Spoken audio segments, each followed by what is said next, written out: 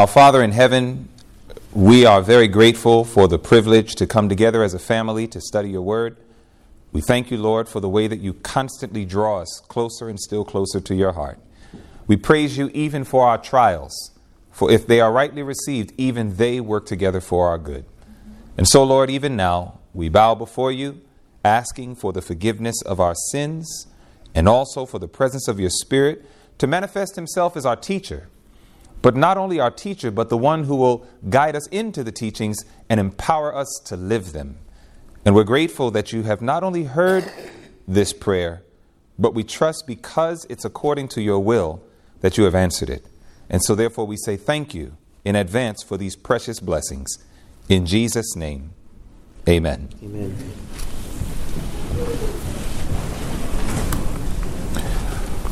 I want to invite all of us to turn our Bibles to the book of Genesis chapter 1. Right there at the very beginning, we're going to look at Genesis chapter 1. And we're going to look at a very foundational text of Scripture, God's plan. When he made man, there was a plan. There was a thought process that God had in his mind of what he wanted. And the Bible is very clear about it in Genesis chapter 1. And we're going to consider verse 26. And if you're there, just let me know by saying amen.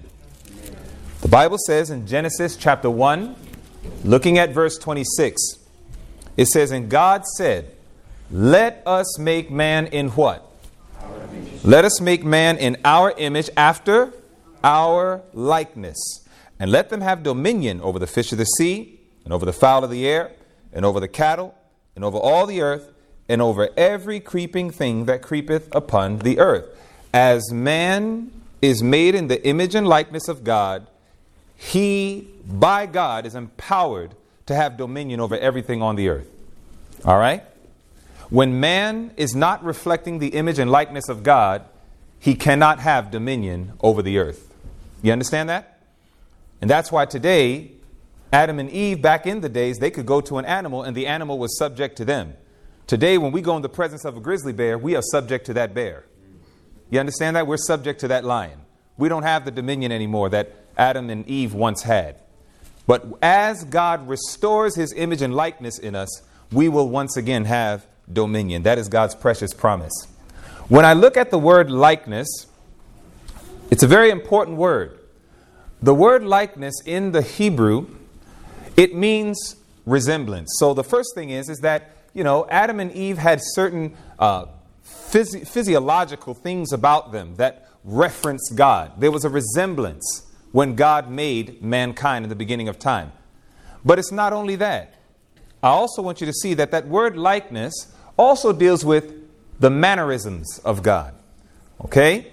The mannerisms of God. Behaviors. Characteristics. When God made man, man was designed to not only reflect God as it relates to behaviors, but when God made man, he was to reflect God's thoughts. I want you to understand that. He was supposed to have the very mind of God. When God made man, man was to reflect the very mind, character, and personality of God himself. That was God's design in the beginning of time. And there's a nice little way that if you study the Bible carefully, you can actually see a reflection of this, how God's thoughts and man's thoughts were absolutely united one with another. And I'm going to give you an example of this. Go to the book of Genesis now, chapter 2. You can just pretty much turn a page over, or maybe you don't even have to do that, depending on how big your Bible is. You go to Genesis chapter 2, and I want you to see how literally we can see this truth that when God made man in his likeness, that it was not just resemblance by way of physiology, but it was also a reflection of the very mind of God, the thoughts of God. Well, how do we know this? The Bible is very clear. In Genesis chapter 2, God told Adam to do something. Let's watch the counsel of God very clearly, and then we're going to consider some other texts so we can kind of get an understanding. In Genesis chapter 2, the Bible says, starting at verse 19, man is made in God's image and likeness. There is no sin on the earth. Man is in his sinless state. And he has a reflection not only of the physiological structure of God, but the very mind and thoughts of God. So one day God does something. And I like how the Bible puts it in verse 19. What does it say?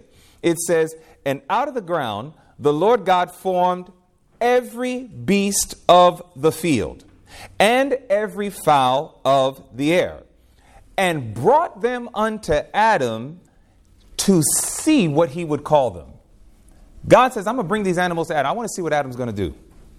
You see, Adam was made without any flaws. He was made flawless, but he still had to develop character. Still had to develop.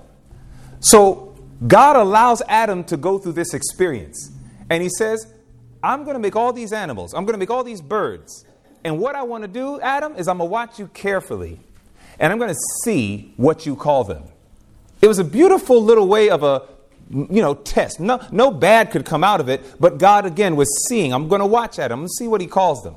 So here it is that it says, and whatsoever Adam called every living creature, that was the name thereof. And Adam gave names to all cattle and to the fowl of the air and to every beast of the field. But for Adam there was not found an help meet for him. So you can imagine that Adam is watching all these things God created. So Adam sees this animal. It has 4 legs. It has a very full-size body, but it has an extremely long neck. And then kind of this little head on top of it.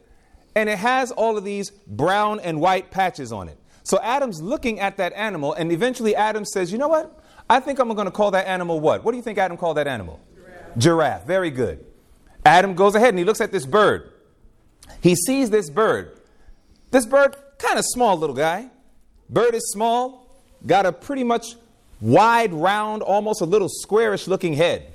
The bird has big eyes. And the amazing thing about this bird is that the bird could be looking at you this way and the bird can just zoop and turn his head all the way the other way and look and see exactly what's behind him. Adam says, I think I'm going to call that bird an owl. You see that? Adam was just looking at all of these animals and he's just looking at them and he's naming them one by one, whether it be the fowls of the air, whether it be the beasts of the field. He's naming all these creatures. Now, I believe that when God was putting this before Adam, God was seeing something else outside of merely the names that he was calling them. I want you now to turn your Bibles with me to the book of Psalms. And I want you to go to Psalms, the 40th division, and look at verses 25 and 26 with me. Psalms, we're going to the 40th division. And I want you to see what it says as we consider verses 25 and 26. God wanted to see. Let's see what Adam calls these animals. Let's see what he calls these birds. So here it is in Psalms, the 40th division. Let me see here. No, that can't be right. Not Psalms 40. So let's go ahead. I'm so sorry. Isaiah 40. Thank you. Isaiah, the 40th chapter. In Isaiah, the 40th chapter, 25 and 26. Isaiah, the 40th chapter. And now we're going to look at verses 25 and 26. Isaiah was going through. Now, 25 and 26 is our focus. But, if you were to go through the full of Isaiah 40, Isaiah is challenging the people of God because, there's a lot of things that were created. There was man, there was stars, there were animals, and you see all of that listed from Isaiah 40, and you can pretty much start right about at verse 21, and you take it down. You can see there that God is referring to all sorts of things. And as God refers to all of them, I want you to notice something that God brings out in a powerful principle in verses 25 and 26. In Isaiah 40, 25, if you're there, say amen. Amen. All right, it says in verse 25, to whom then will ye liken me? Or shall I be equal, saith the Holy One? Lift up your eyes on high, and behold who hath created these things. Again, the animals, the people, the constellations. God says, lift up your eyes. Look at who's created all these things. Verse 26, lift up your eyes on high, and behold who hath created these things, that bringeth out their host by number. He calleth them all by what? He calleth them all by names, by the greatness of his might, for that he is strong in power, and not one faileth. God calls them all by what? He calls them all by name. You see, God already knew that that long-necked animal should be called a giraffe, but he wanted to see, Adam, what are you going to call it? God already knew that that bird who could turn his head all the way around, he already knew that that bird should be called an owl, but he wanted to know, Adam, what are you going to call it? And God goes point by point through the various things of creation. And Adam was right there because his mind was so united with God that everything that Adam called it, God says, that's exactly what I would have called it, Adam. Everything that Adam named that could fly, God said, that's exactly what I would have called it. The mind of man and the mind of God were perfectly united one with another. It does not matter if it's the smallest matters of life or the greatest matters of life. When the mind of man and the mind of God are together, even our minds can become very powerful. Our thoughts can become very powerful. You see, look at the echo of this very point in Psalms 139. Let's watch it again. Psalms, the 139th division. Notice again what the Bible says. In Psalms, the 139th division, let us go ahead and let us consider verses 1 to 6. In Psalms 139, we're looking at verses 1 to 6. God brings out all these wonderful points to help us understand that his desire in the beginning of time was that man's mind and his mind were to be completely united, that we would be one. The Bible says in Psalms 139, starting at verse 1, O Lord, thou hast searched me and known me. Thou knowest my downsitting and mine uprising. Thou understandest my thoughts afar off. Thou understandest my what? My thoughts afar off.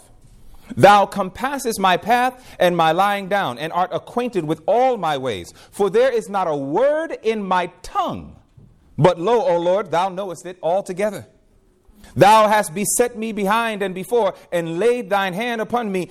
Such knowledge is too wonderful for me. It is high, I cannot attain unto it. God knew Adam was what Adam was going to call it before Adam called it. Again, God's mind and Adam's mind were together. Their thoughts were united. And this was God's plan in the beginning of time. God wanted us to be a reflection of his thoughts. His thoughts were to be our thoughts.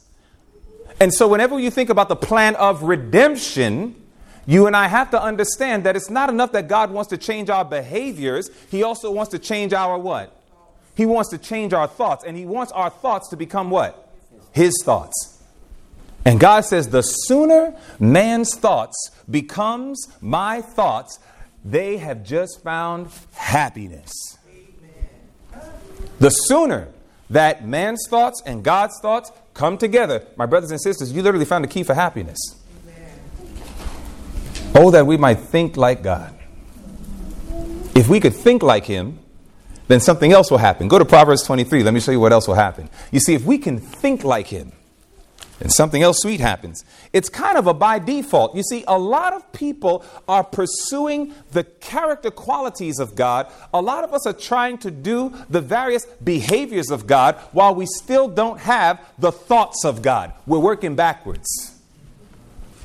You can't have success like that, and you definitely won't be happy. Have you ever obeyed God on the external while deep down in our thought processes we are not united with him?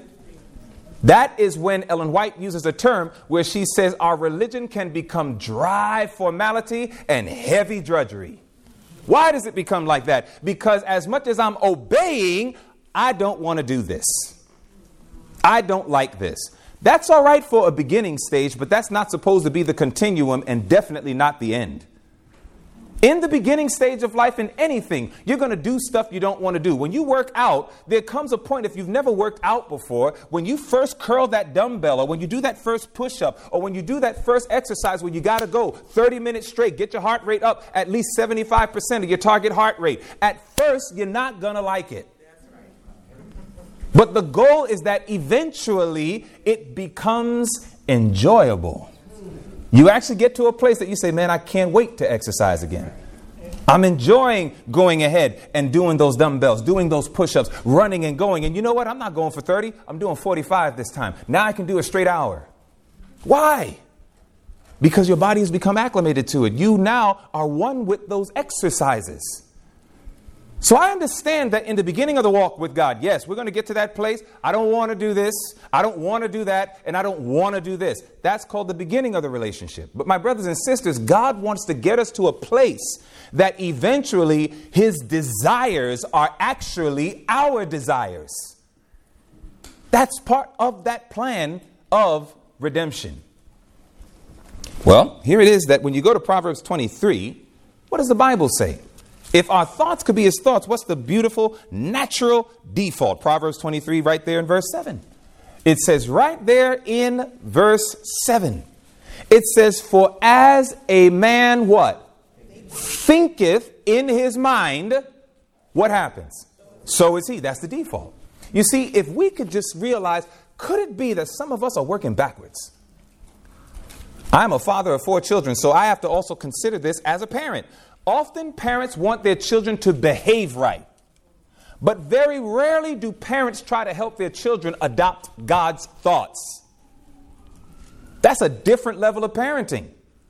How do I help train my children that they can have the thoughts of God? Because God promised, if you can show your children how to have my thoughts, the default is they'll be like me. Because as a man thinks in his mind, so is he. You understand that? Some of us put forth painstaking effort. Child, behave right. Child, behave right. Child, behave right. It's imperative that we behave right. But how often are we assessing our children? Do they have the mind of God? Do they think as God thinks?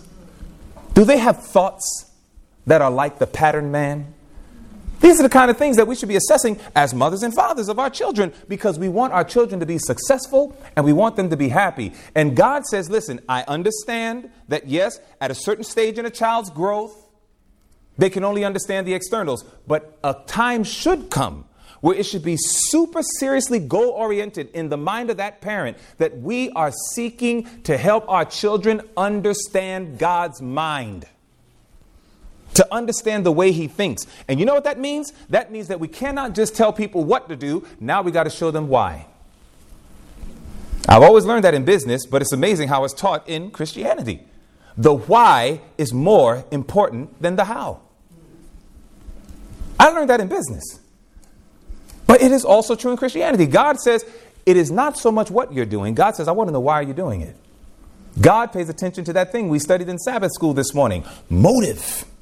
Why are you doing what you're doing?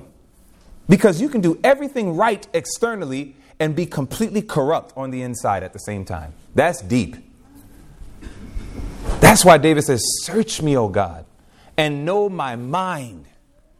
Try me and know my thoughts. See if there be any wicked way in me. And if there is, Lord, please lead me in the way everlasting. Help me to change my mind. You know when David fell into sin? What's the first reformatory aspect of David's prayer in Psalms 51? You ever thought about that? Create in me a clean. You see that? David knew it. He said, listen, you know how I got in this trouble? He said, my heart was messed up. He said, my thoughts were all messed up. And until I get my thoughts right, I cannot truly get control over my behaviors. Listen, family, I'm telling you right now, we can all act nice for a period of time. We can all lay low for a period of time. We can all endure trial and endure drama for a period of time. But a time will come. I've learned something a long time ago. Satan is also patient. He will sit back and he will let you and I think that we got it together. We got it figured out. We got victory. And all he's doing is he's sitting back and that brother's just practicing. Boom, boom. It's as if he's just practicing. I'm getting ready to throw the punch at him. They don't even see it coming. And he will let us walk in a false religion and in a false relationship and walking around with false power. And he will let us learn something. I had a sales manager. His name was Chad. And Chad, I'll never forget it. Chad was teaching us something. This is years and years ago when I used to do professional sales. And Chad sat all of us down as sales reps. And he said, listen, how many of you guys ever heard practice makes perfect? And we were like, yep, we heard that before. Yep, practice makes perfect. We were all in agreement. And he said, no, that's not totally true. And we were like, what do you mean, Chad? And he said, perfect practice makes perfect. He said sometimes you can practice the wrong thing so well that you become perfect in doing wrong. And I was like, that was deep. I had to take a bathroom break. I was like, can I go to the bathroom? Got to think on that a little bit. That was deep. Sometimes you and I can practice something for years, for decades, and it's the wrong thing. And we become masters at doing the wrong thing. And sometimes we're no better off. We got to understand what the right thing is and then practice that right thing. You understand that? God's desire for you and God's desire for me is that his thoughts and our thoughts would become one. Because God knows the more that my people have my thoughts, then he says, my character will come out. Because by beholding, you become changed. Now, that's a great principle that we hear about. Y'all know where that's found? You know where that actually is in the Bible? You know this? Go ahead, Brother Ike. Where is it? Excellent. 2 Corinthians chapter 3. You remember the verse? Excellent. Again, 2 Corinthians chapter 3, verse 18. It's worthy to look at. Let's turn there. In 2 Corinthians, it's a promise in the Bible. 2 Corinthians chapter 3. Notice what the Bible says. That principle comes from Scripture. By beholding, you become changed. By beholding, I become changed. That's why you need to be careful what you're beholding. So notice what the Bible says. 2 Corinthians chapter 3, right there in verse 18. Here's the principle, not the exact verbiage, but here's the principle. 2 Corinthians chapter 3, verse 18. But we all, with open face, beholding as in a glass the what? The glory of the Lord. What does it say next? What's the next two words? Are changed. So we're beholding the glory of the Lord and we are changed. How? Look at how it says. Into the same image from glory to glory, even as by the Spirit of the Lord. The Holy Spirit of God is the source of how you and I get the thoughts of God. We behold the character of God. We behold his responses. We behold his initiations. We behold when he holds himself. We behold when he speaks. When we constantly behold him, the Spirit of the Lord will begin to do something that is very mysterious. He will create a love and a desire and a passion within our hearts that we want to be like him. This is why we're told in that wonderful, blessed book, Great Controversy, page 519, it says, Satan well knows that those whom he can get to neglect prayer and the searching of the scriptures will be overcome by his attacks. That is a clear, definite statement. He will create any and every good reason, quote unquote, stay away from the Bible. Don't pick it up. And if you do pick it up, don't take it seriously. If you do pick it up, rush through it and read it. Hurry up. Go ahead. You got more important things to do. Satan will do anything but get us to sit down, or even more important and more beautiful, to get on your knees. Open up your Bible. Study it and say, I'm not going anywhere until I get my blessing from this reading. With all my getting, I'm not going anywhere until I understand what these verses are saying to me. Satan hates it when we do that. When we take that time to study, the devil gets very mad, my brothers and sisters. When we go on our knees and it's no longer those formal prayers. Oh, Lord, thank you for this. Thank you for that. Da, da, da, da, I mean, almost like super rehearsed prayers. Satan says, oh, I'm not afraid of that. He says, y'all keep doing that. Do that for decades. But when we get on our knees and we say, Lord, and we begin to talk to God like he's real. Pray out loud. Not yelling, but praying aloud. Evening, morning, and at noon will I pray and cry how? Aloud, the Bible says. Psalms 55, verse 17. Pray aloud. Verbal. Open your mouth. Don't just do meditational mental prayers. Open your mouth. That's what Jesus did. He's your example. When you begin to talk to God, do you know when you open your mouth and talk to God, he becomes more real to you? Did you know that? I dare any of you to try it. This is a good dare. I dare any of you to try it. Find a solitary place like Jesus. Open your mouth. That's why in Luke 11, it says that he was somewhere praying. And then it says, and when he ceased, when he stopped praying, then the disciples came and said, we have a question to ask you. Teach us how to pray.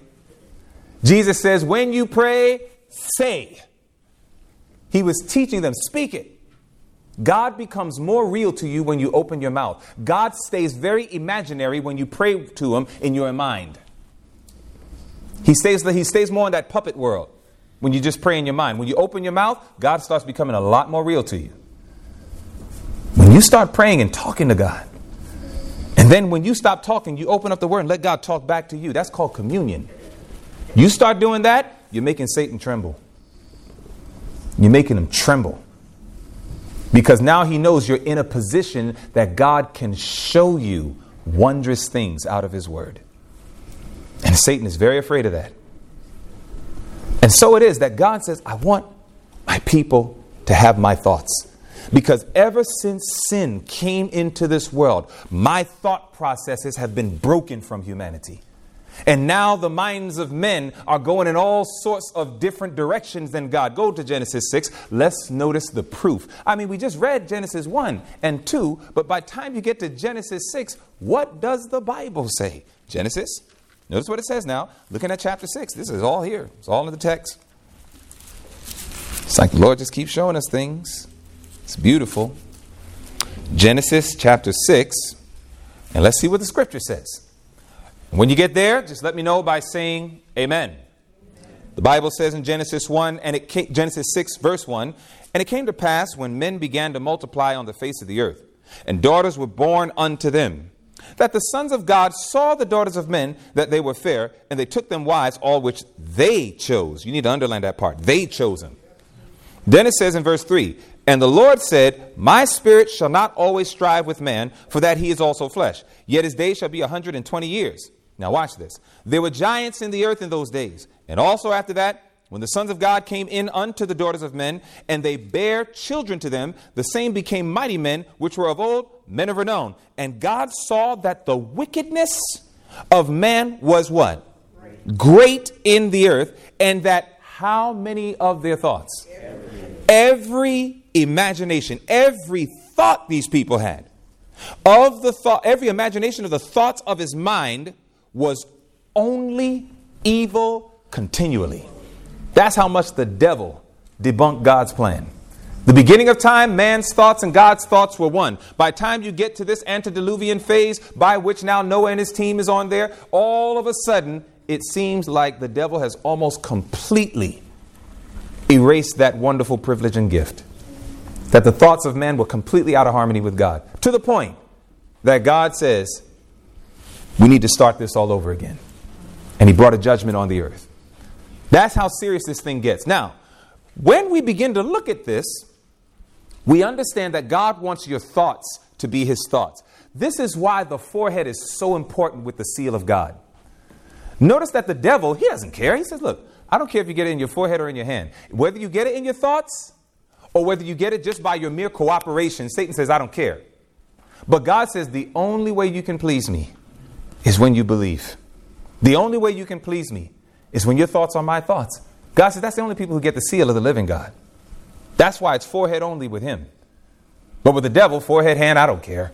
Satan says, I don't care. Just don't do what God says. Whether it's because you don't believe it or whether it's because you believe it, but you're afraid and therefore you'll just cooperate with Satan's plan. Satan says, I don't care. Either way, you're going to get the mark of the beast anyhow. And so God is very serious about this thing. What we're studying, I can guarantee you, is preparation for the final crisis.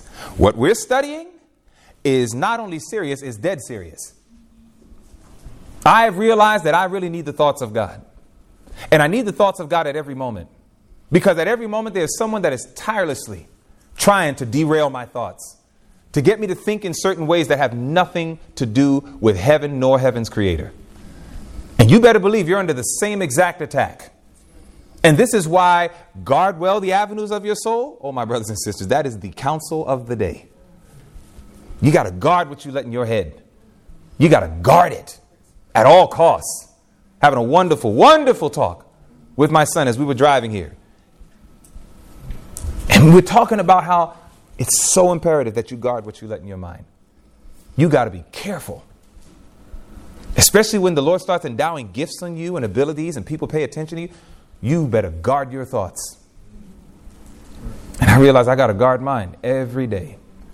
My brothers and sisters, you need to understand that even some of God's warriors at times have shown through the testimony of Scripture that their thoughts were not God's thoughts. You see, I want you to think about this. Go to Isaiah 55. Watch this. We're really going to study today. We're going to study. Isaiah 55. I want you to watch this. This came out of my devotion, by the way. All of this just birthed out of my devotion. Talking to God, one-on-one. And the Lord said, all right, Dwayne, I need you to pay attention. And He gave me my lashing, and I am healing from it, and God's about to give you yours. And the purpose of Him doing it is He always wounds for one purpose, to heal. He always wounds for one purpose, to heal. You always remember, a butcher and a surgeon can both have a knife in their hands. One does it to cut and separate. The other one does it to cut to heal. God is not a butcher. God doesn't want to slash you up. You know, a lot of people teach that about God. They make God look like He's this slasher. Like He's just going around just cutting folks. When I used to live in New York, used to be on the Long Island Railroad. And there was a time on the Long Island Railroad. I used to take the Long Island Railroad into Manhattan every day for work. And I remember there was a time, thank the Lord, there was a guy who went on to the Long Island Railroad. You know what he did? He took out a knife and he just started just slashing people, just started cutting people all through the Long Island Railroad. Some of you who lived in New York, you probably remember that. Or if you were watching the news. Way back in the days, it's like 2000, 1999, something like that. And it's amazing because some people, they take knives to slash and to cut, and we begin to put that wicked picture on God. God does use a knife. God does use a sword, guaranteed. But my brothers and sisters, God never uses His knife or sword to just slash and to cut people and make them bleed to death. When God cuts, He cuts like a surgeon. God says, I'm the master surgeon. God says, I performed the first surgery. God said, Adam, take a nap, son. I need to do some surgery. And God did that first beautiful surgery, and I think He did pretty well. Don't you think so? Adam came out of it just fine. Came out better off than when he started. And so it is that God's the master surgeon. He cuts to heal, my brothers and sisters. So don't be afraid when I use that word cut. God cut me. But He did it for the purpose of healing me. And if God cuts you, you make sure you understand. He's not doing it to hurt you. He's doing it to heal you. The Bible says in Isaiah 55, in Isaiah the 55th chapter, it's right there in verses 8 and 9, God makes it very clear that what He designed is no longer a reality. For the Bible says in verse 8, for my thoughts are not your thoughts, neither are your ways my ways, saith the Lord. For as the heavens are higher than the earth, so are my ways higher than your ways, and my thoughts than your thoughts. That was a statement of reality, but that was not a statement of desire. You get that difference?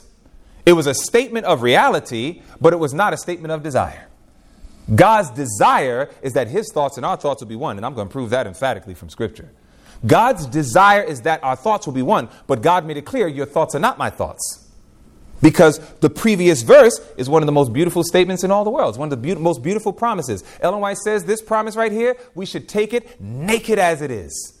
It says in verse 7, let the wicked forsake his way, and the unrighteous man his thoughts, and let him return unto the Lord, and He will have mercy upon him and to our God, for He will abundantly pardon. God is like, listen, this is my promise to you. If you forsake your ways, if you forsake those evil thoughts, do you see how God did that? Do you see how He did not just say forsake the ways? He said forsake the thoughts. Because it's the thoughts that prepare the way. Clear. And so God says, listen, if you forsake your ways and those thoughts, God says, I will not only pardon you, I will abundantly pardon you. He says, why? He says, because my thoughts are not like yours. My ways are not like your ways. Oh man, look at what God is showing. This is grace, what He's revealing to us in these verses. You understand that?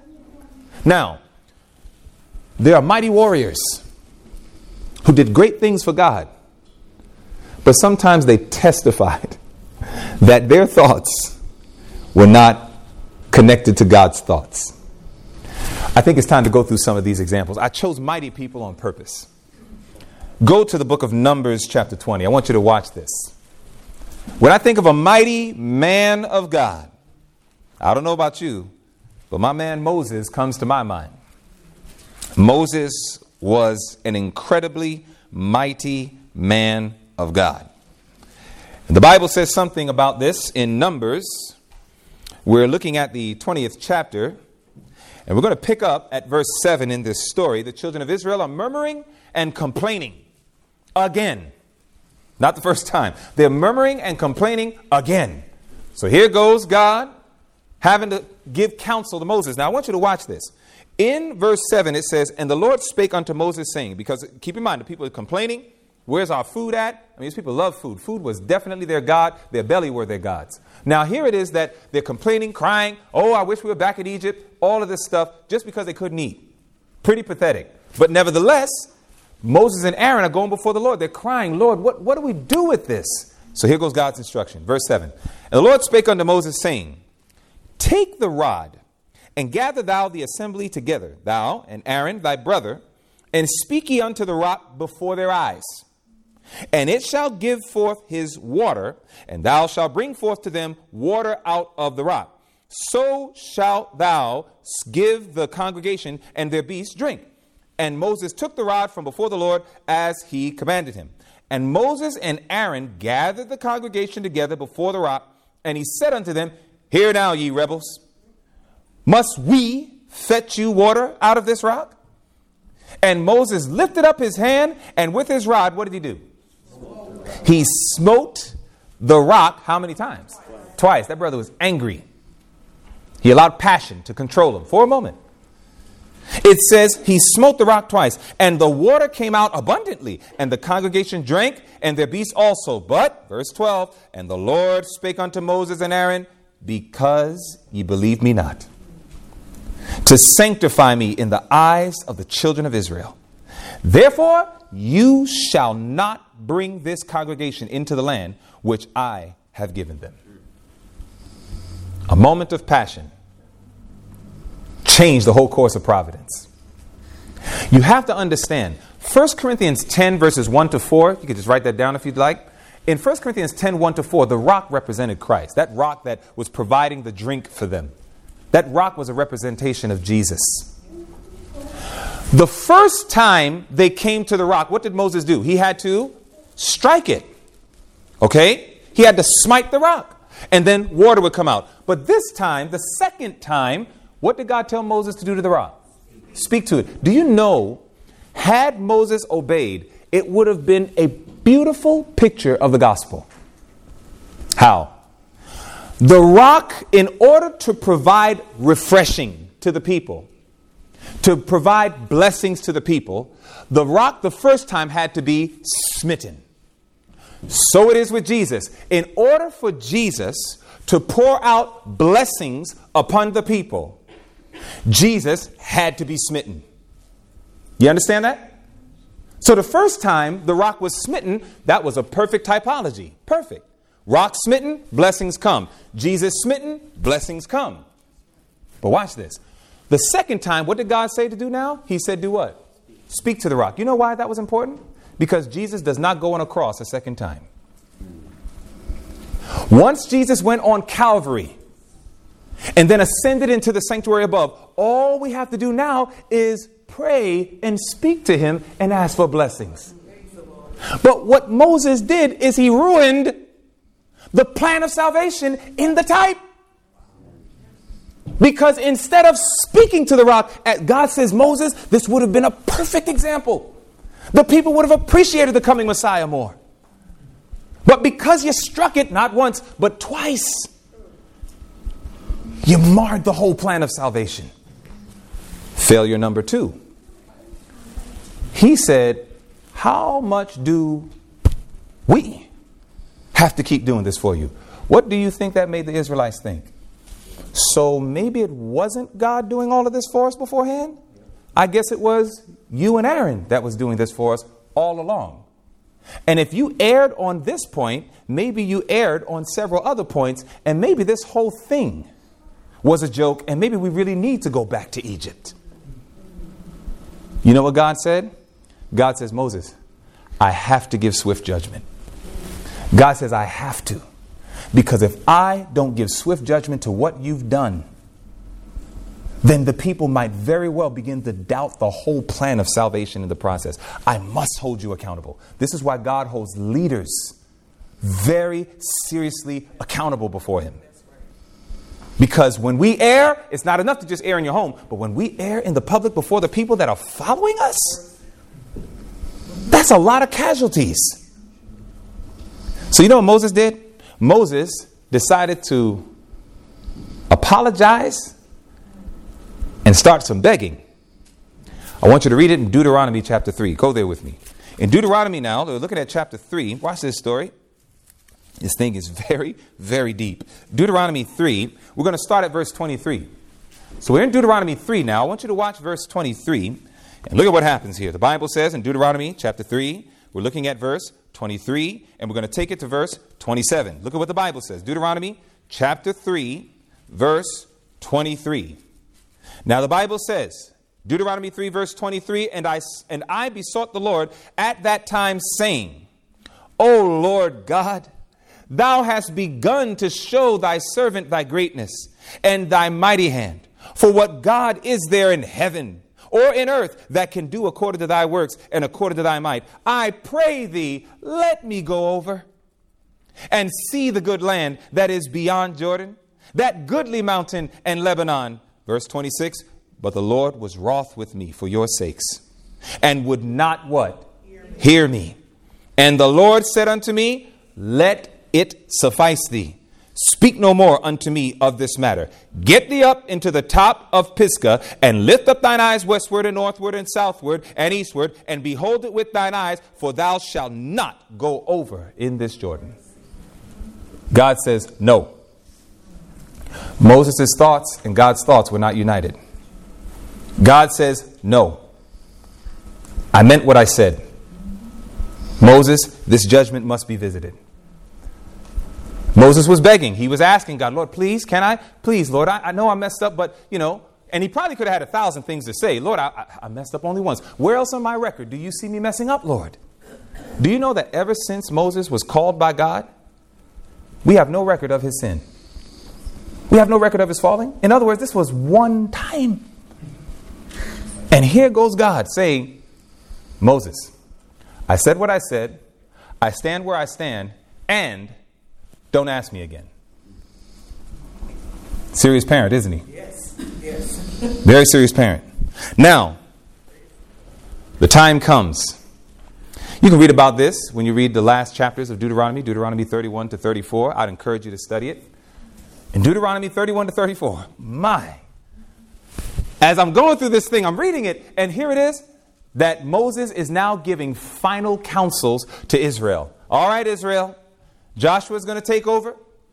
I want you to be faithful. One by one, he goes through the tribes. You are blessed. I want you to be a blessing. And this. And he's counseling all of them. God's going to bless you. God's going to keep you. And he's encouraging them. And God already showed Moses, they're still going to rebel, even after you die.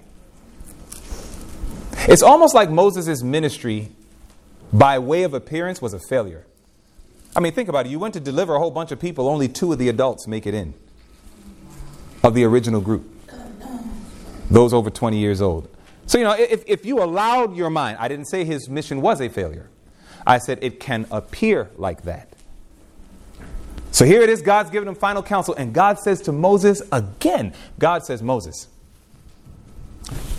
you remember I told you to speak to the rock. You didn't speak to the rock. You struck it. And therefore, Moses, because you struck it, he says, I have to visit judgment upon you. Go up in the mountain, Moses. You read this in Deuteronomy 31 to 34. You'll read it. He says, go up into the mountain, Moses, and there you shall see the Canaan land. But he says, but you will not go into it. You will see it, and then you will die. God says it to him again. Now, my human mind, as I'm reading this, I'm just like, Lord, isn't that just a little harsh? And God says, no, because my people don't understand the exceeding sinfulness of sin. God says the problem is we don't understand it. We play with it. We think it's a game. We let our children sin. We are guilty as parents because God will not hold us guiltless. God says, you don't think I'm going to hold you accountable for what your children are doing? So not only the children sinning. We're sinners before God. Then on top of that, you got a church filled with people who love the world, want to bring the world in the church. All these other things. God is like, I see all of it. And these people actually think they're going to go to heaven. God said heaven would be hell to them.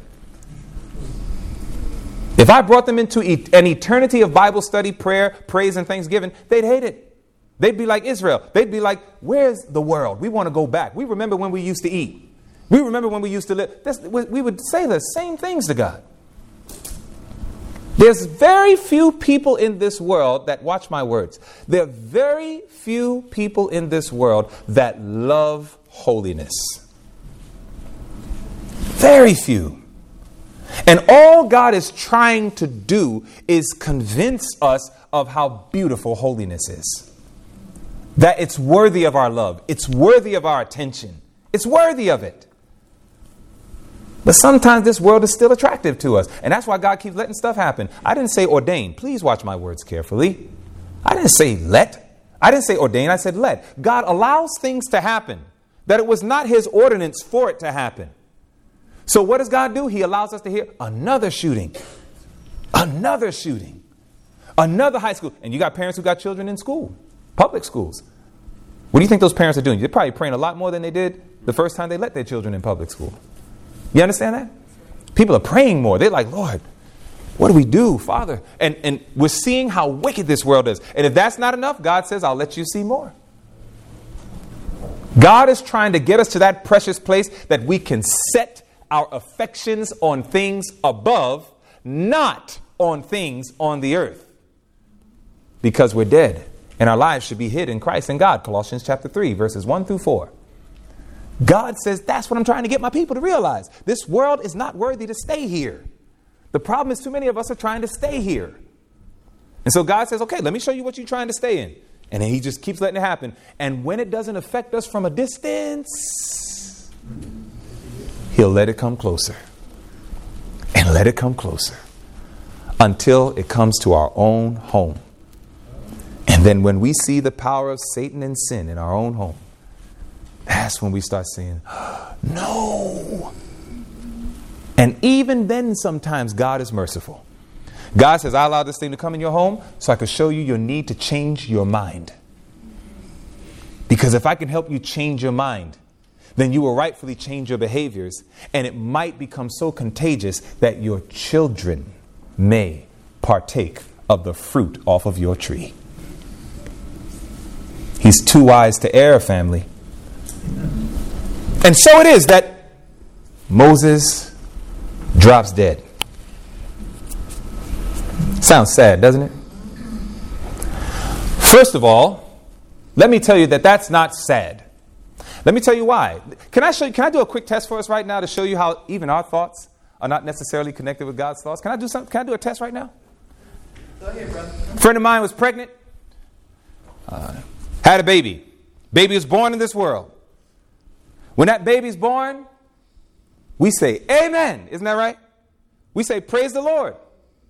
Do we not rejoice when our friend finally bears that child and the birth goes well and the baby's born and all is well? Don't we say, thank God? Don't we give testimonies in church at like I praise the Lord that I'm alive. We love being alive, don't we? Go to Ecclesiastes chapter 7.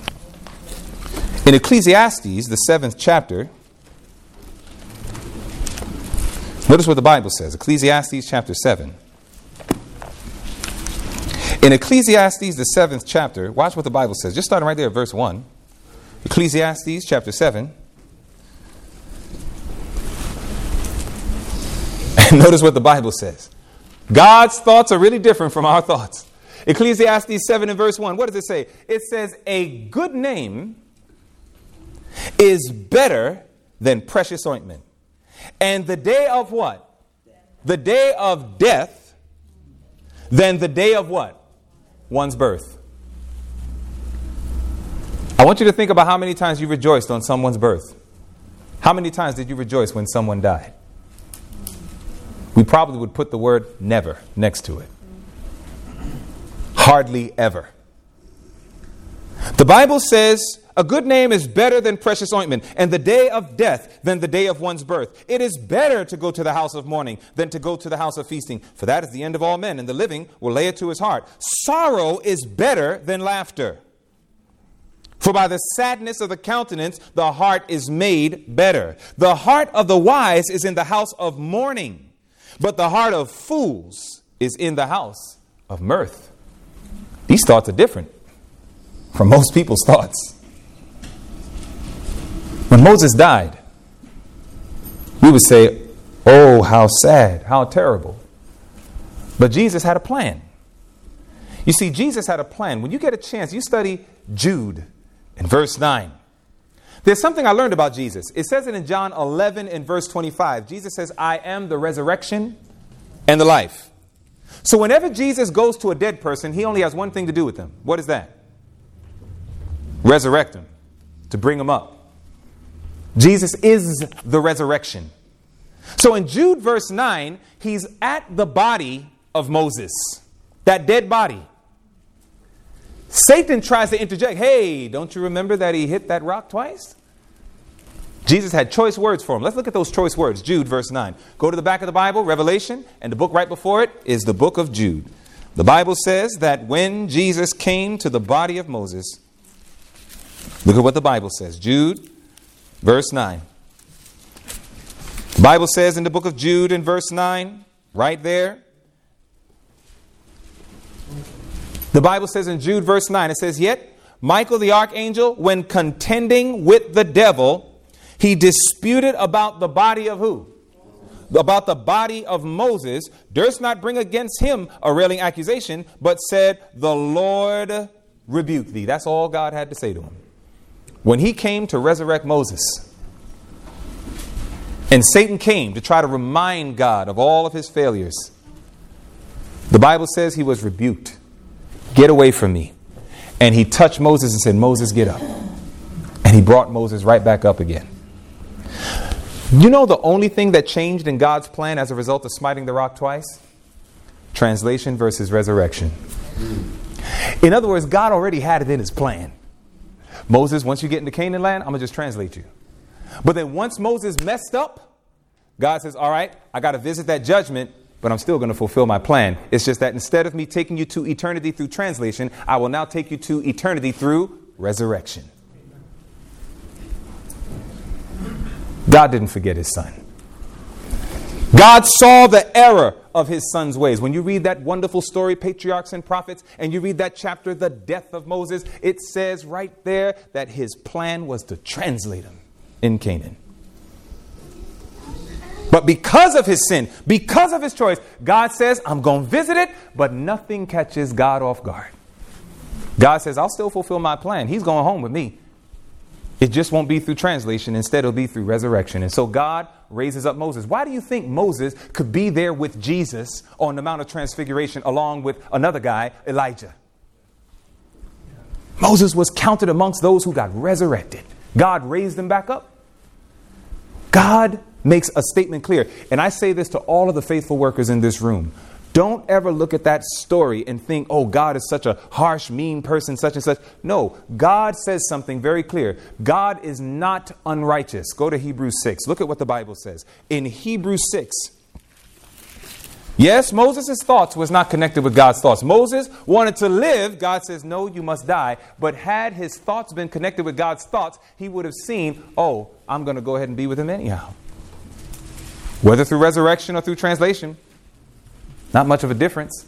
I still get to be with him. And Moses didn't even die suffering. You're going to Hebrews 6. Do you know that the Bible says he was 120 years old? It says his eyes were not even dim. His eyes wasn't even dim. My daughter Kayla and I, we went to the Philippines a couple of weeks ago. We're going to show you the video. We went into the house of a woman who was 120 years old. 7-day Adventist lady, lives up in the mountains, breathes in pure, fresh air, eats only food that comes from the soil, totally plant-based. She told Kayla and I, I'm going to get ready to take a walk and I'm going to go out and catch the bus so I can go to church. Amen. We sat, and I said, when the brother told me, there's a lady who's 120. I said, 120? I said, I've never seen her. I can't leave this island without seeing her. And so we went to her humble little house. Clean. I sat right next to her, put my arm around her. And I was like, smelled fantastic. She says, I still bathe myself. The girl could still bathe herself. Her son was there, 84 years old. Her oldest son, 93. Wow. I said, what time do you go to sleep? She says, 7 o'clock every night. I said, Lord, I don't know if I could do that one. Because, I'm trying to pick out all of her Fountain of Youth points. I'm like, how do you do this? But when we got there, her eyes were dim. When we talked with her, her eyes were dim, brothers and sisters. She says, I've basically lost my sight. How many medications are you on? None. No medications. But nevertheless, she says, my eyes are kind of dim. My eyes are, I can't see too well. But the Bible says Moses was 120. His eyes weren't even dim. It says his countenance had no disease. It's like God put Moses up in that mountain, and God said to Moses, listen, I'm going to let you see Canaan land, but I'm going to let you see more than that. And God gave him a nice heavenly vision. Oh, Moses saw the whole plan of redemption. Moses saw beyond the ages, that prophet of God. And when Moses saw all of that, it's as it were that God just said, Moses, you look tired. You should take a nap. And all the Bible says is, he just went to sleep. And next thing you know, he goes to sleep, accepting the judgment of God. And this brother goes to sleep. And almost as he gets to his REM stage, God says, hey, get up. I'm going to take you home with me. I can only imagine what was going through his mind. Because he just knew, I'm going to die. I accept the judgment. Lord, take care of my family, Israel. That's all that's on his mind. I accept it, Lord. I know my sins are forgiven, etc. And here goes God surprising him and just wakes him up. God says, if only your thoughts could be my thoughts. God says, I could show you things that you would never imagine. At that moment, Moses' thoughts and God's thoughts were not the same. You see, Hebrews 6, look at what God says. I didn't forget the verse, Hebrews 6. Look at what it says right there, verse 10. In Hebrews 6 and verse 10, I told you, I said, God is not unrighteous. Look at what it says. For God is not unrighteous to do what? To forget your work and labor of love, which you have showed toward his name, in that ye have ministered to the saints and do minister. God says, I don't forget any of my laborers. Even when God's laborers are left in pits and dungeons and left to be slaughtered away, and the people of God have turned their backs on them, and even God may have to give a judgment like he gave to even Moses. God says, don't you think for a minute that I'm an unrighteous God. He says, I do not forget the labors of love that you have done for me. And God will always distribute fair and righteous judgment. But it's not just Moses, a mighty man who did not have his thoughts fully connected with God at that moment. How about another mighty man? Elijah. 1 Kings chapter 19. Turn there with me now. Notice what the Bible says in 1 Kings. We're looking at chapter 19. In 1 Kings, the 19th chapter, we read another story of another mighty man who also testifies of his thoughts. Now, what's interesting is Elijah's thoughts are completely different from Moses' thoughts. God told Moses, you must die for what you have done. But Moses said, Lord, please don't let that happen. Let me live and let me go on. Let's look at this one. 1 Kings chapter 19, verses 1 to 4. Elijah just had a tremendous victory against the prophets of Baal. Well, here it is that as Jezebel gets wind of it, here's the story. And Ahab told Jezebel all that Elijah had done, and how he had slain all the prophets with the sword. Then Jezebel sent a messenger unto Elijah, saying, so let the gods do to me, and more also, if I make not thy life as the life of one of them by tomorrow about this time. And when that mighty man saw it, that he arose and went for his life, and came to Beersheba, which belongeth to Judah, and left his servant there. But he himself went a day's journey into the wilderness, and came and sat down under a juniper tree. And he requested for himself that what would happen? That he might die. And said, it is enough. Now, O Lord, take away my life, for I am not better than my fathers. Elijah goes to God and under pressure says, Lord, please let me die. Just did a wonderful thing for the Lord. But in his discouragement, he asks for death. I wonder what God gave him. Go to 2 Kings chapter 2. Let's find out how God answered Elijah's request. You see, Elijah's thoughts were not united with God's thoughts. When yours and my thoughts are not united with God's thoughts, we can even pray and ask for things amiss.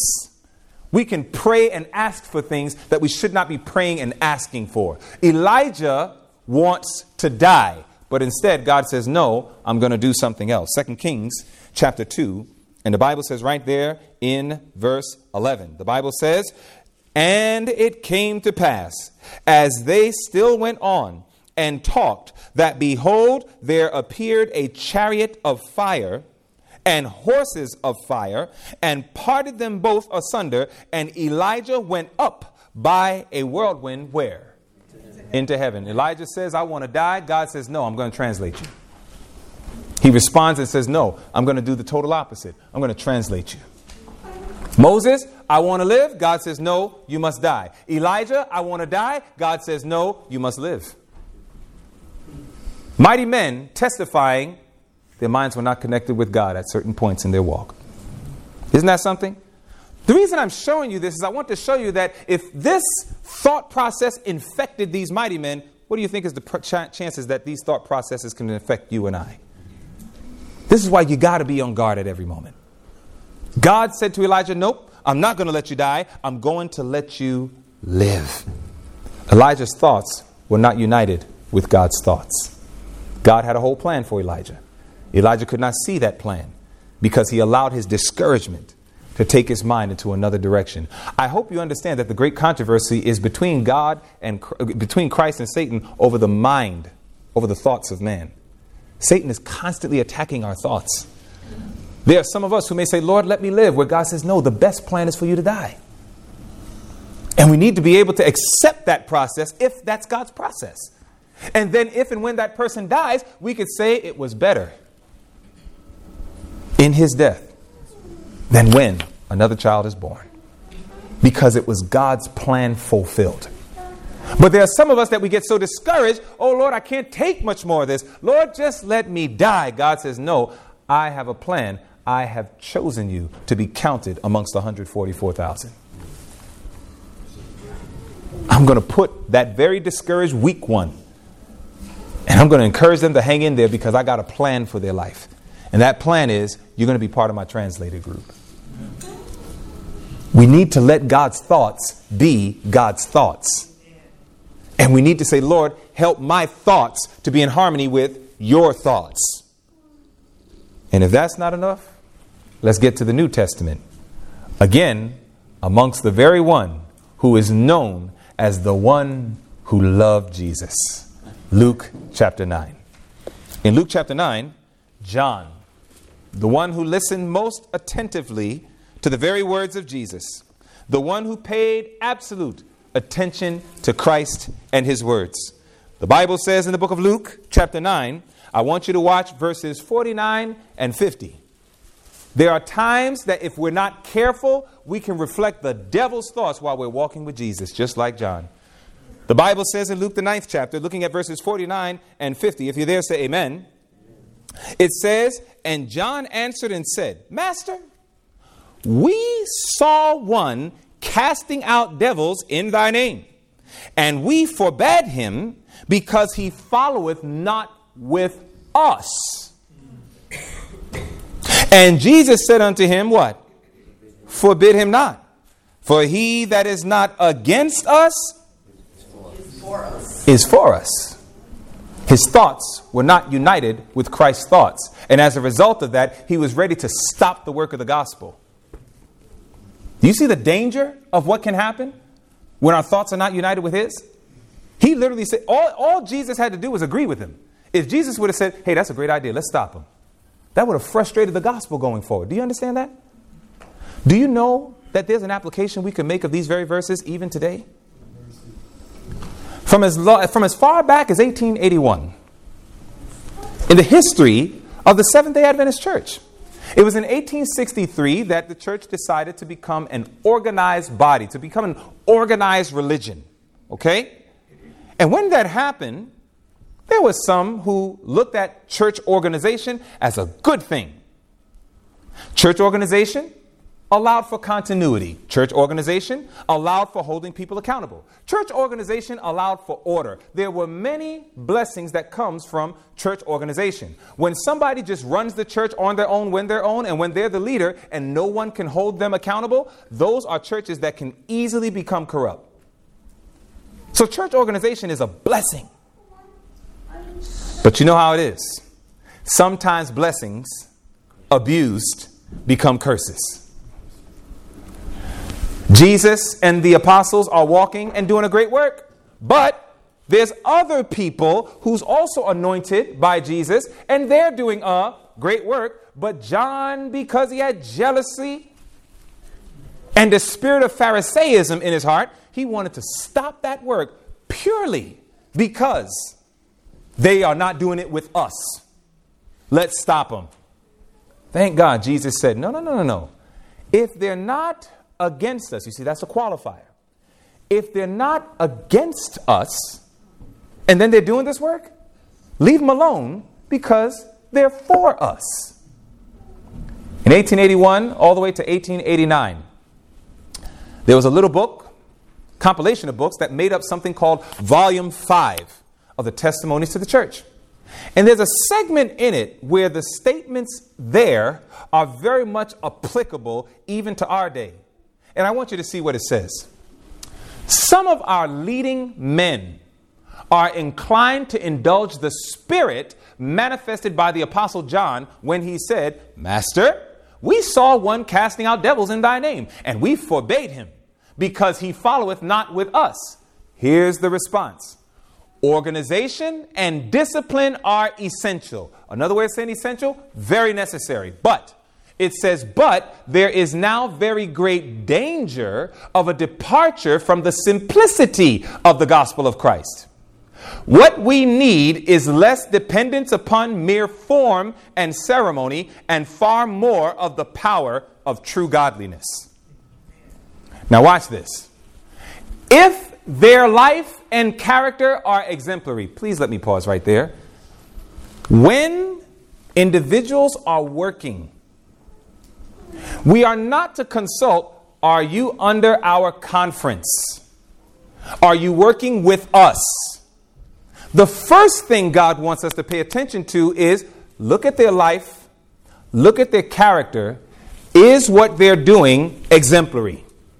Is it worthy of duplication? Is it worthy to be reproduced in the hearts of others? That should be our question. Not simply, are you under this conference or are you under that conference?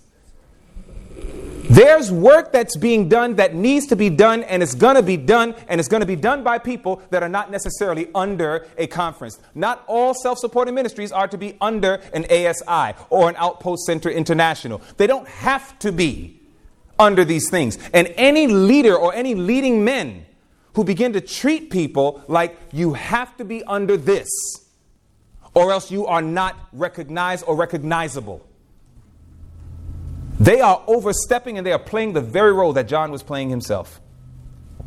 The question is, what is their character like? What is their life like? What is their work like? You see, if somebody takes the weapons of God's word, turns it against the church, begins to look for every evil that happens in the church so they can put it out on YouTube and on Facebook and on every other network. Oh, that's an easy one. That is not exemplary.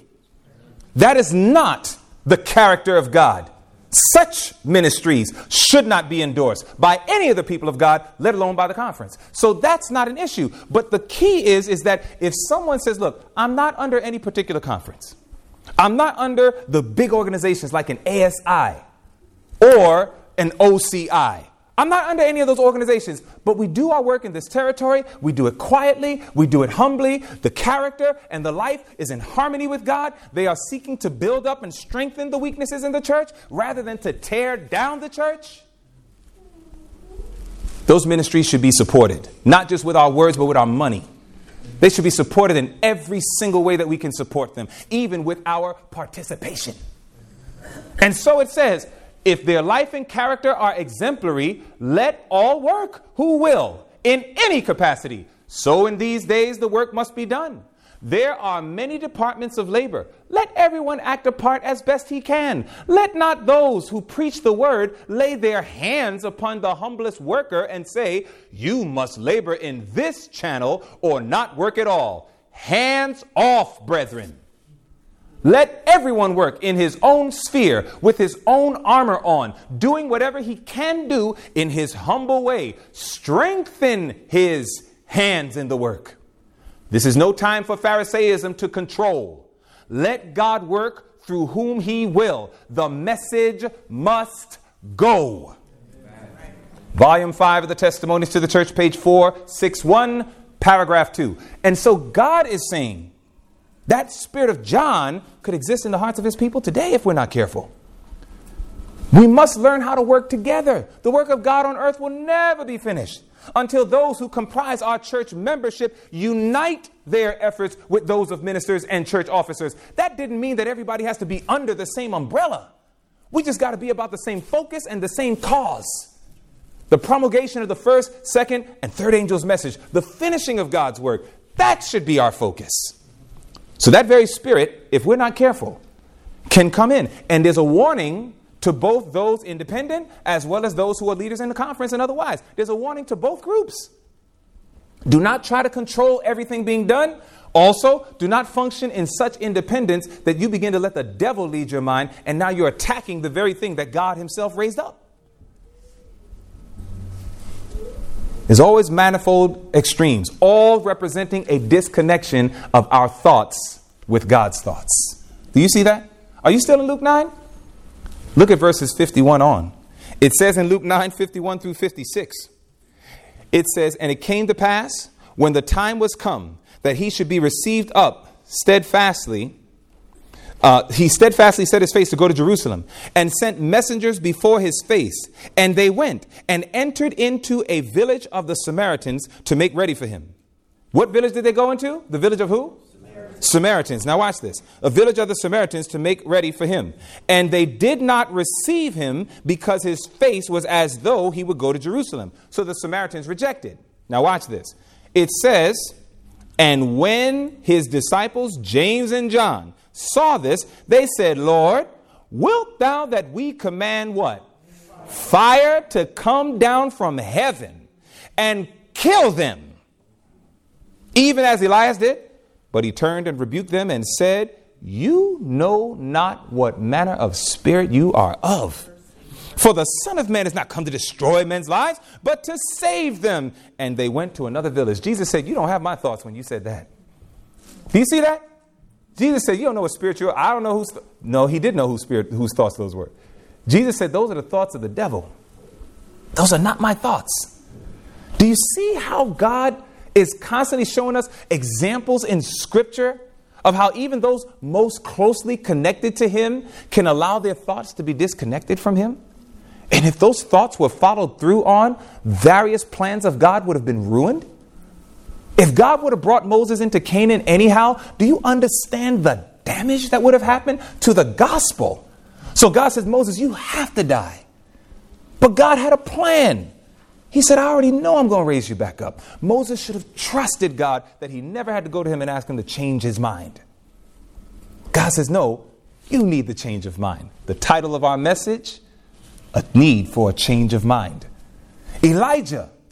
God says, Elijah, you are going to be the picture of what I'm going to do with my last day people to actually translate them. You're telling me you want me to let you die. But then, Elijah, you're going to ruin the plan of typology that I'm setting up with you as my model. God says, I'm not going to let you die. I'm going to translate you. John says, Lord, Why don't we go ahead? Let's stop these people from working. Jesus says, John, if I stop them from working, then do you understand that in the last days there would be overruling, overbearing, Pharisaical leaders in my church that would try to control every single work that would be done, and the work would never get finished. So Jesus says, John, I can't do that. I am not going to forbid them. Jesus says, John, if they're not against us, that's the key. Then they are for us, leave them alone. Then they said, Lord, if we can just pour down fire from heaven, burn these enemies because they rejected you. Jesus says, then what should I do with everybody else in the world who rejects me? What am I going to do with Dwayne? Dwayne rejected me for 20 years of his life. Then, even more pathetic, even after he accepted me, he still was living in rejection. He was just blind to it. What if I would have burnt Dwayne up? He would never be standing here giving this message that might make somebody free. So Jesus literally said, I thank God that I ain't listening to y'all. Y'all don't have my thoughts. Jesus is showing the danger of what happens when our thoughts are disconnected from his thoughts. Do you understand our scripture reading a little bit better now? What was our scripture reading? Let this mind be in you, which was also in Christ. Do you understand that verse a little bit better now? Do you see the deep relevance of us letting that verse be lived out in our lives? Lord, I need your thoughts. I need to think how you think. Because the more that I could think, Lord, how you think, great things can happen. Look at this precious promise in one of the best documentary books ever written on the life of Jesus, Desire of Ages. It says, all true obedience comes from the heart. Watch this. It was heart work with Christ. And if we consent, look at this promise. If we consent, he will so identify himself with our thoughts and aims, so blend our hearts and minds into conformity to his will, that when obeying him, we shall be but carrying out our own impulses. That means that what I told you in the beginning of the message is true. Yes, in the beginning, our thoughts are not united with God. We're going through training. But God says, but you keep obeying me. You keep trusting me. You keep following me. You keep neither turning to the right or to the left. You keep your eyes fixed unto the hills from whence comes your help, knowing your help comes from me, the Lord. Jesus says, if you keep doing this, he said, the time will come that your thoughts and my thoughts will be so clearly identified, one with another, that when obeying me, you're following your own natural, or shall I say, supernatural impulses. The Spirit of God will change your mind. And this is what God offers to each and every one of us today. Can you imagine that? That's sweet. I mean, this thing is sweet. Yeah, we're going to pray right now. We're going to pray right here. My brothers and sisters, Jesus wants to make it clear that I want to change your mind. I don't just want to change your behaviors. I want to change your thoughts. I want to change the way you think. You see, the promise of the Bible is that the last group to go through the final crisis of Earth's history, you know what it says about them? It says in Revelation 14, it says, they follow the Lamb whithersoever he goes. Every thought of the Lamb is their thought. And therefore, every behavior of the people are in harmony with that Lamb. God says, that's who I'm getting ready. Nobody can make it through this final scene in Earth's history if we don't have the thoughts of God. And God says, behold me. And then when you behold me, obey me. And when you obey, trusting in me, God says, I'm going to do a miracle. I'm going to change your mind. Keep beholding. Keep obeying. Keep beholding. Keep obeying. Behold more, obey more. God says, the time shall come where your thoughts will be so intertwined with mine that the next time I tell you to do something, you'll be like Adam. You see, I don't know if you caught that. You see how God's will became the natural course for us through this quote? That's how it was in the beginning. Adam, what do you want to call it? I'll call it giraffe. That's exactly what I would have called it, Adam. God's going to say the same thing to you. He's going to say, hey, Reggie, what are you going to do about that? Reggie says, Lord, I think I should go ahead and do this. I think this is the right thing. And God's going to say, Reggie, it's exactly what I would have done. Your minds will be so united with Him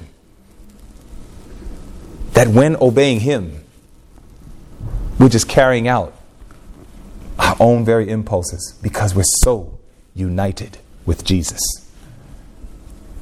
And I'm sure that many of us, maybe all of us, need some improvement on our thought processes. And my brothers and sisters, if you do, I know I do. So I'm already standing. But if you see your need to have more of the thoughts of Jesus, then I want to invite you to stand with me. And God is going to bless you well beyond your expectations. Oh, that His thoughts might be our thoughts. When His thoughts are our thoughts, we're going to be okay with living. When His thoughts are our thoughts, we'll be okay with dying. When His thoughts are our thoughts, we will go ahead and work with people, even if they don't seem like the greatest folks to work with. I mean, God changes all of it when His thoughts become our thoughts. May God help us to be faithful in our parenthood, in our instructing of our children, in our encouragement one to another, and even as a church family, may we be found faithful at last. Let us pray. Our loving Father, we are so thankful for the privilege to have our thoughts united with yours. We have seen the dangers of what could take place by even exercising one foul thought. Lord, I pray, help us to be quick to obey when you speak. Help us to be slow when thoughts rise up in our minds and we want to act on impulse. And Father, I know that what I'm even saying is very difficult for many of us. But we are grateful for the precious promise. That which is impossible with man is possible with God. Lord, we pray in the name of Jesus, help us that we might have a changed mind. And as a result of a changed mind, we will have a changed character. And we'll have the very character of thy precious Son. So let it be done in our hearts, we pray. For we ask it all in Jesus' name. Amen. This media was brought to you by Audioverse, a website dedicated to spreading God's Word through free sermon audio and much more. If you would like to know more about Audioverse, or if you would like to listen to more sermons, please visit www.audioverse.org.